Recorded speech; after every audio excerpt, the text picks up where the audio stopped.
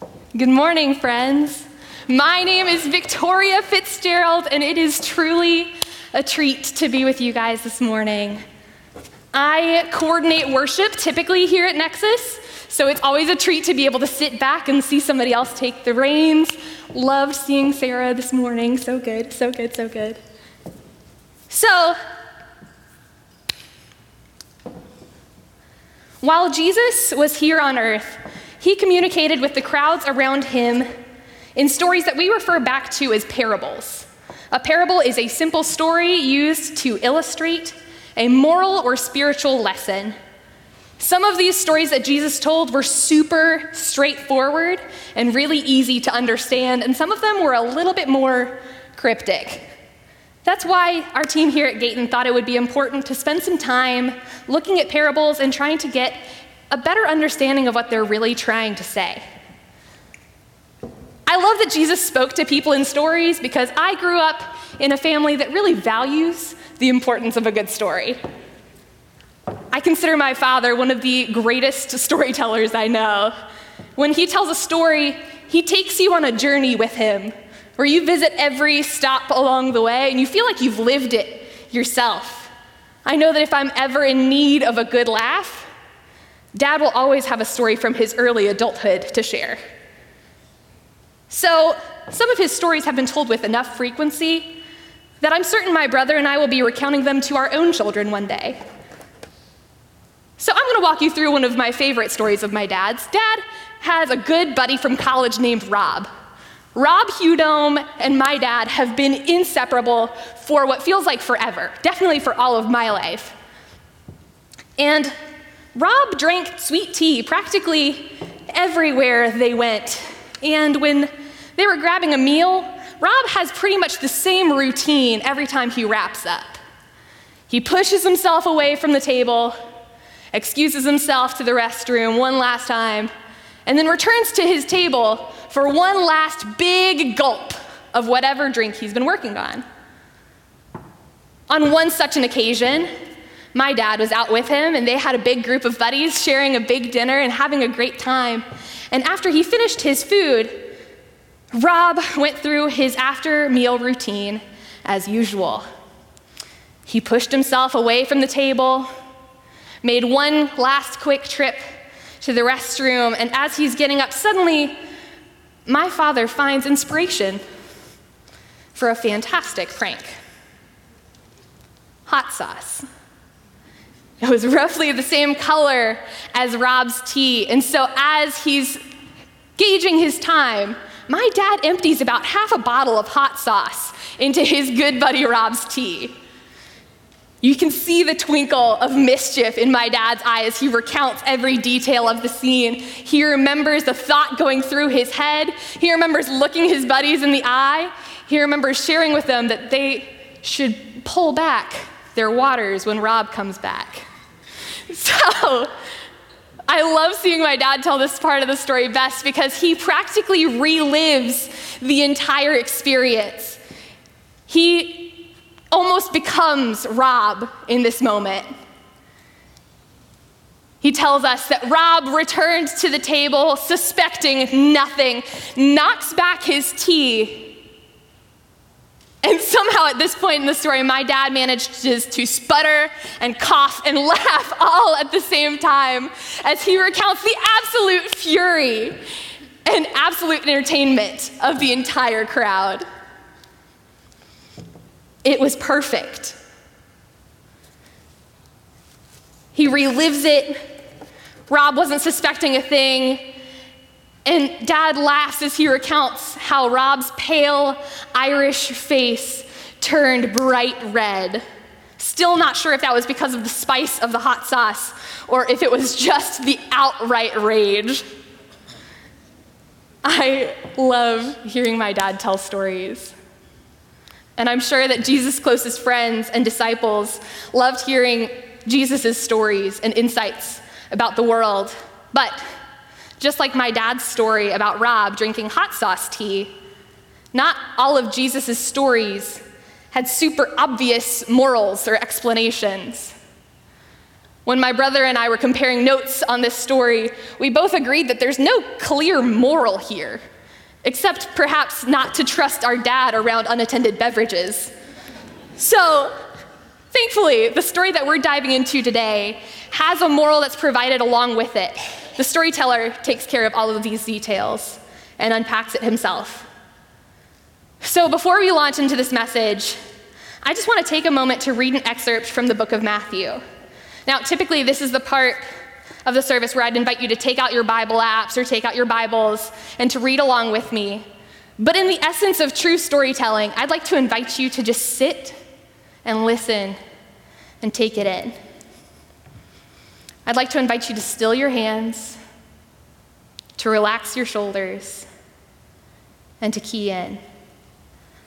I'd like to invite you to see with your eyes, to hear with your ears, and understand with your heart what Jesus spoke in these next few verses. A sower went out to sow. This is a farmer. And as he sowed, some seed fell along the path, and the birds came and devoured them. Other seed fell on rocky ground where they did not have much soil, and immediately they sprang up. But since they had no depth of soil, when the sun rose, they were scorched. And since they had no root, they withered away. Other seeds fell among thorns, and the thorns grew up and choked them out.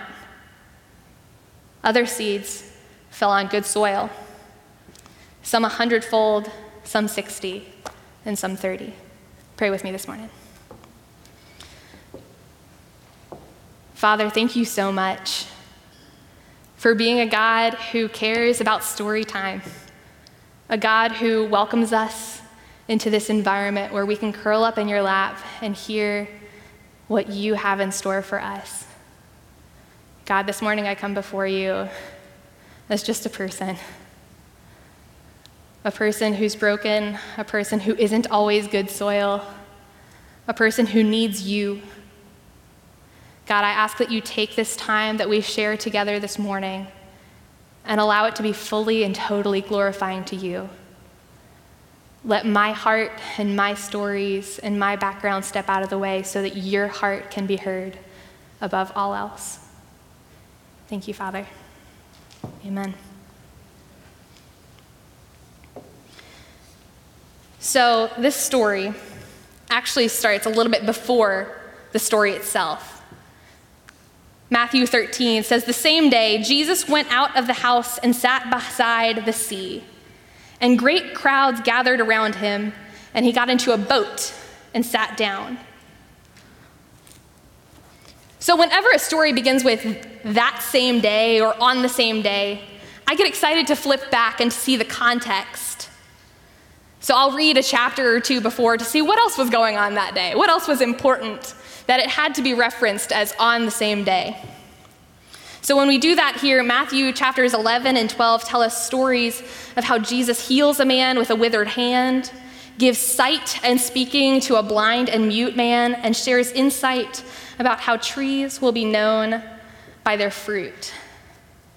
But there's also a moment right before he starts this story, in the end of chapter 12, where Jesus' mother and brothers were waiting outside. Jesus has been inside for a good while, and he's telling stories, and he's performing miracles, and doing all of these incredible things. And then Jesus' mother and brothers aren't even able to get inside because the place is so packed. So they send somebody in there to communicate with Jesus on their behalf. They send someone inside to ask for him to come outside to talk. And Jesus responds to this go-between. He says, "Who is my mother and who are my brothers?" Because odds are good. Jesus' mom and brothers are like, "Listen, we know this guy. Please go in there, tell him we want to talk to him. We're important, we're connected. We know Jesus really well. Send him outside to talk to us." And so Jesus responds to the go-between, "Who is my mother and who are my brothers?" Which sounds like a total jab. I know I would be hurt by that. Who is that? Who are you talking about? Then he stretches out his hands toward the crowd that had been listening to him and watching him perform miracles. And he says, "Here are my mother and my brothers and my sisters. For whoever does the will of my Father in heaven is my brother and sister and mother." And with that, he leaves the house. He goes out onto the shore, and his mother and brothers join the crowd. I love this visual in the next verses because Jesus went out from the house and an enormous crowd gathered around him. The people from inside, odds are good there were people who were waiting outside. They know that something really big is happening here. And so the crowd actually becomes so huge that it is no longer practical for Jesus to speak to them from the shore. So he gets into a boat. And he goes out onto the water in this boat. And if you've ever been out on super still water, you know that what Jesus did here is actually really incredible because he leaned into the natural resources to pretty much create his own amphitheater. Everybody can hear him with clarity. Everybody can hear word for word what he is saying, what he's speaking out across the water. And that's where he begins his story. If reading along is helpful to you, I'd like to invite you to take out your Bibles or your Bible apps. It's going to be up on the screen for you as well. We're going to start in Matthew chapter 13, starting halfway through verse 3, revisiting the same story that we heard just a moment ago. A sower went out to sow, and as he sowed, some seeds fell along the path, and the birds came and ate them up. Other seeds fell on rocky ground where they did not have much soil, and immediately they sprang up, but since they had no depth of soil, but when the sun rose, they were scorched. And since they had no root, they withered away. Other seeds fell among thorns, and the thorns grew up and choked them. Other seed fell on good soil and produced grain, some 100-fold, some 60, and some 30. He who has ears, let them hear. Whoever has ears, let them hear. In this moment, Jesus opens the door for every member of this crowd to be treated as a potential disciple, somebody who might understand the depths of what's going on, even if they may not be fully prepared for the weight of what he's saying. And I love the authenticity that verse 10 brings to us, because Jesus has wrapped up a story about seeds and soil to a bunch of people who live by the water. Currently, he's talking farming to a fishing community, and he's expecting it to all click in, it feels like. So an already cryptic message now feels like it's delivered at the wrong time and to the wrong people. So the disciples approach Jesus and ask, "Why do you speak to the people in parables?" And I get it. As somebody who loves fairy tales and all of these stories from my childhood that have such a clear message and a clear wrap-up point, a moral to the story, you're kind of left wanting something else here. You want more. You want the description. You want the explanation. And I can't help but imagine what Jesus' disciples are thinking at that point. Jesus, think you might want to go back there and follow up? Dude, these people have no clue what you're talking about. Look, Jesus, the people over there are so confused. Please, just help them out. So one pipes up and basically just asks, why?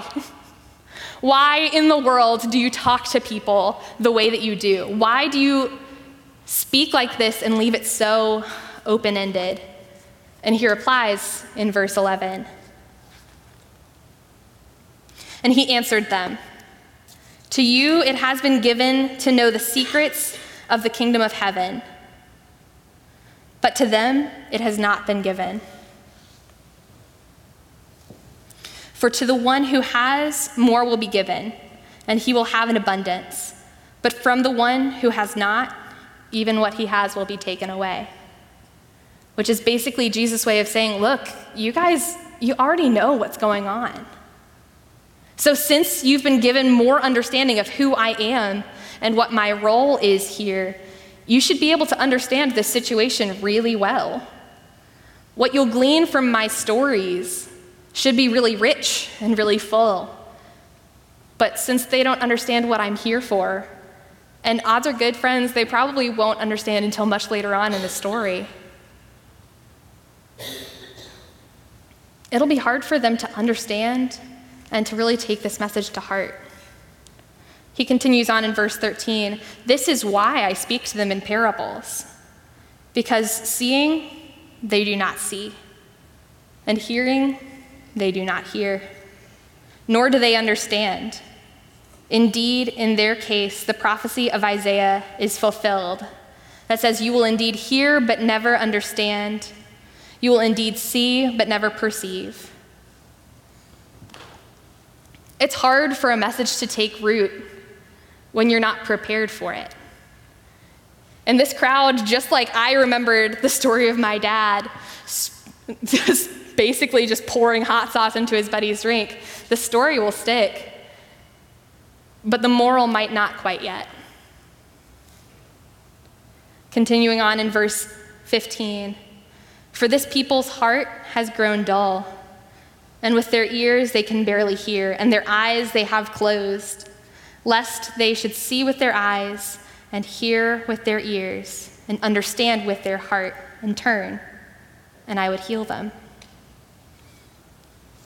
And then he turns to his disciples. "But blessed are your eyes, for they see." Your heart's ready for this message. Blessed are your eyes, for they see. Blessed are your ears, for they hear. For truly I say to you, many prophets and righteous people longed to see what you see and did not see it, and to hear what you hear, but do not hear it. He's talking about himself here. He is the fulfillment of this prophecy.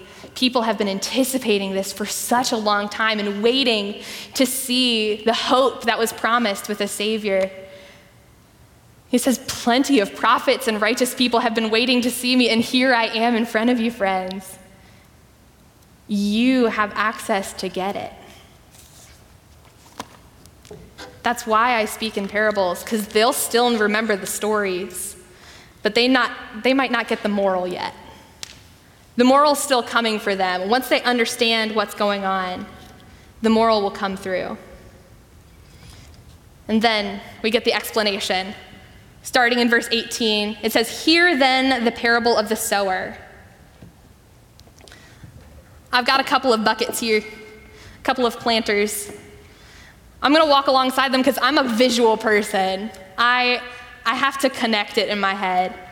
So earlier we talked about seed that fell on the path. We talked about seed that fell on the rocky soil. Seed that fell in among weeds. And good soil. So as he's going through this explanation, he says, "Hear then the parable of the sower. When anyone hears the word of the kingdom and does not understand it, the evil one comes and snatches away what has been sown in his heart. And this is the seed that's sown on the path. As for what was sown on rocky ground, this is the one who hears the word and immediately receives it with joy. Yet he has no root in himself, but endures for a while. And when tribulation or persecution arises on account of the word, immediately he falls away.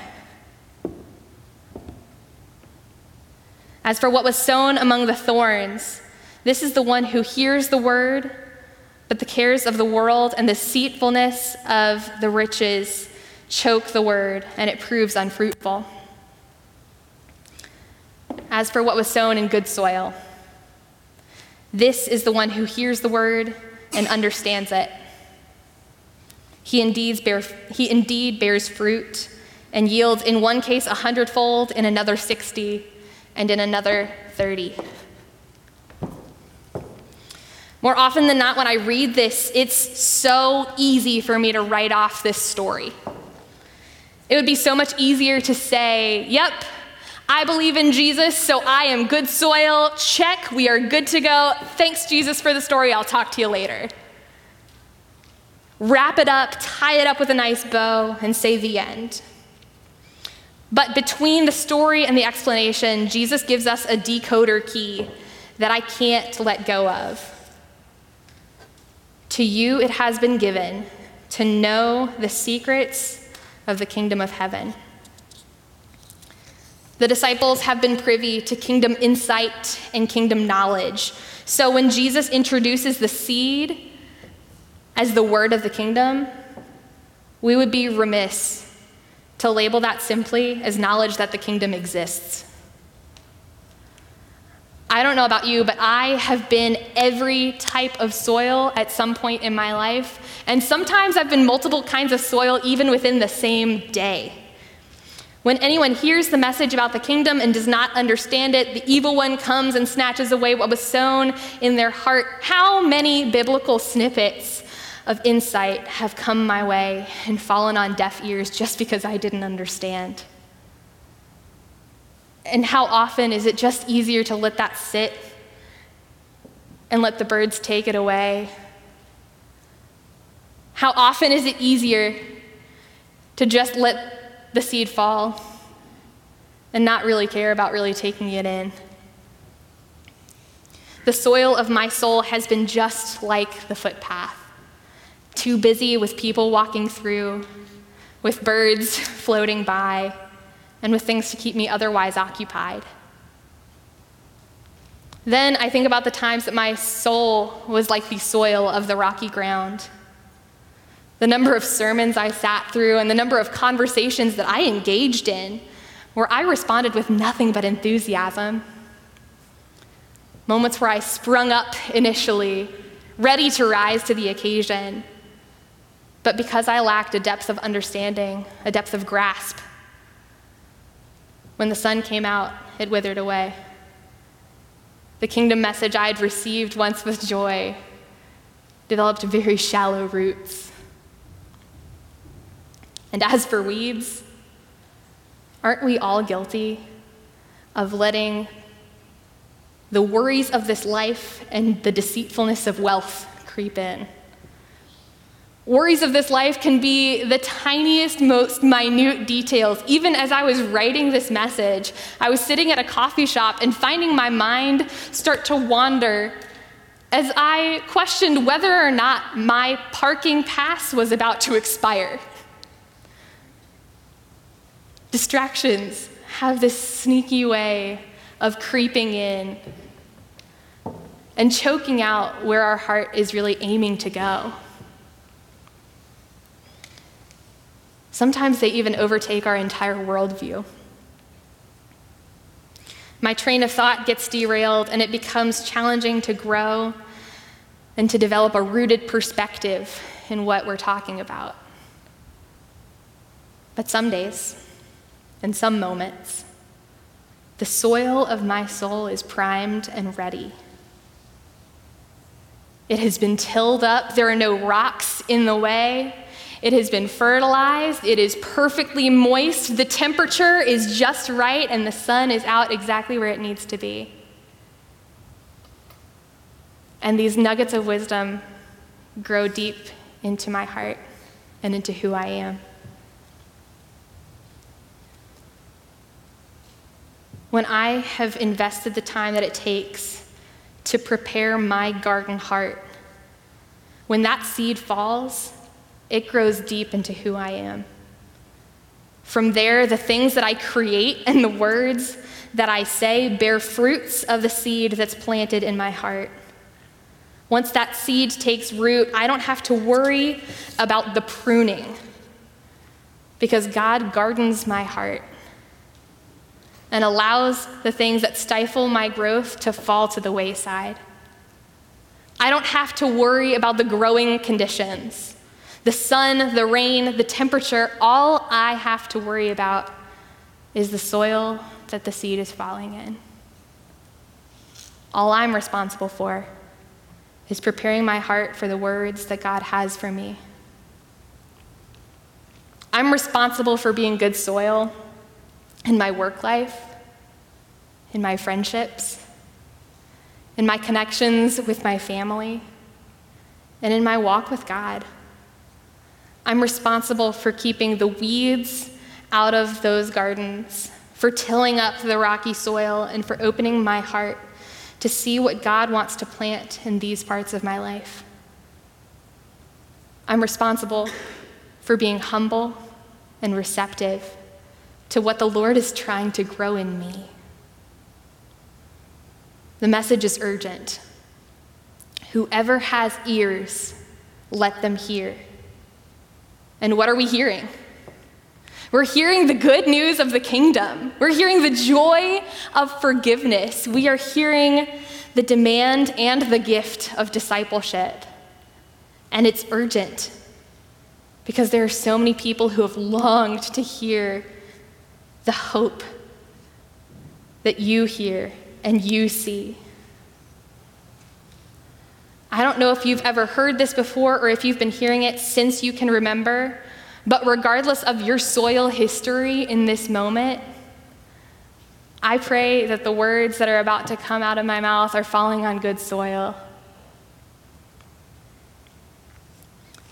I want you to know this morning that there is a God who loves you more than you could ever possibly imagine. A God who knit you together fiber by fiber to be exactly who you are. A God who spoke stars into existence and who breathed intentionality and detail into exactly who you are, who you have been, and who you will be. The same divine creator saw that there was something that was keeping us from him. He knew before I took my first steps that I was going to fall. He knew that I was going to make mistakes, that I was going to slip up, and I was going to do things that would distance my heart from intimacy with him and from relationship with him. He knew that I was going to need help. And because God anticipated my shortcomings, Jesus was born here on earth to live as an example and to suffer and die for my mistakes so that I wouldn't have to. In paying the price for my mistakes, Jesus opened the door for me and for you to spend eternity with him forever and ever. And because of that sacrifice, we have been liberated, set free to live a life defined by God, the same God who knows every detail of our hearts. If you have questions about what that means or what that looks like, I'd love to encourage you to connect with me after the service or with any of our incredible volunteers. We've got plenty of people around here in teal I'm Here to Serve shirts. Even if you just have questions, if you feel like today you've started to take a little bit of root into this conversation, if you feel like you might start to be breaking through the soil just a little bit, and you might want to grow a little bit deeper in this, we're here for you. We'd love to walk with you, to learn your story, to hear your heart, and to learn what God has created you to be. Because the God I'm talking about this morning is not a God of ritual and religion. Jesus bridged the gap so that our connection with our Creator could be a deep and loving relationship.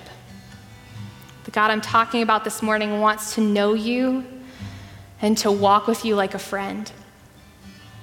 He sees past our guilt and our shame, and he finds us exactly where we are. God loves us even when we're feeling unworthy or undeserving of love.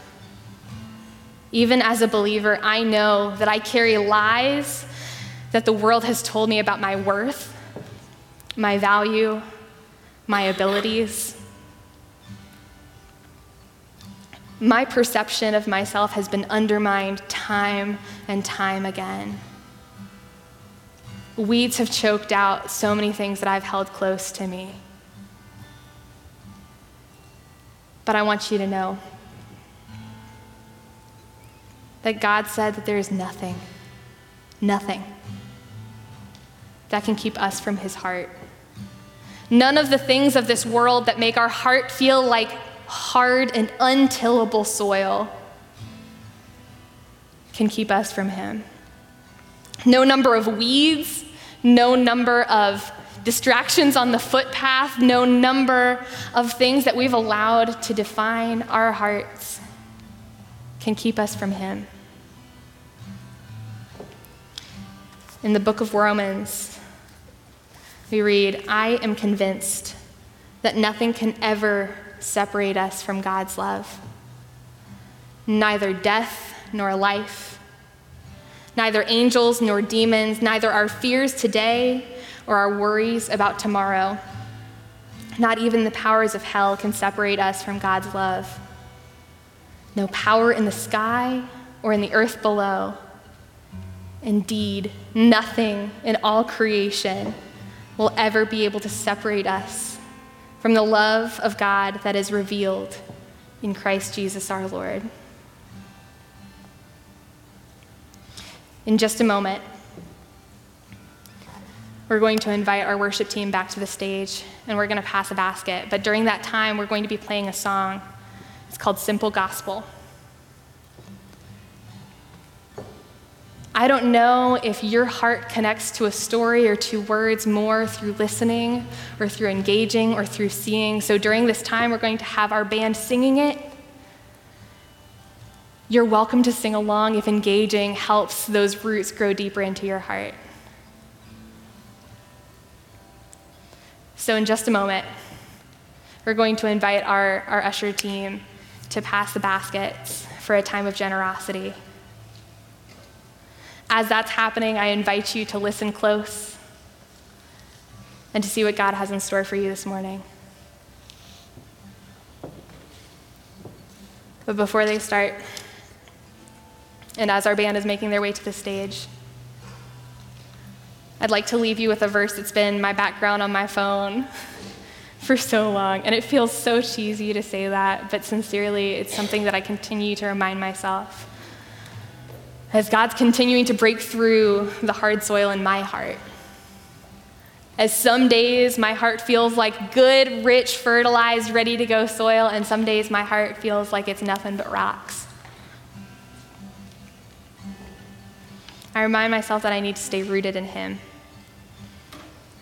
So I'll leave you with Colossians 2:7, I believe. It says, "Therefore, as you received Christ Jesus the Lord, so walk in him, rooted and built up in him, and established in the faith, just as you were taught, abounding in thanksgiving."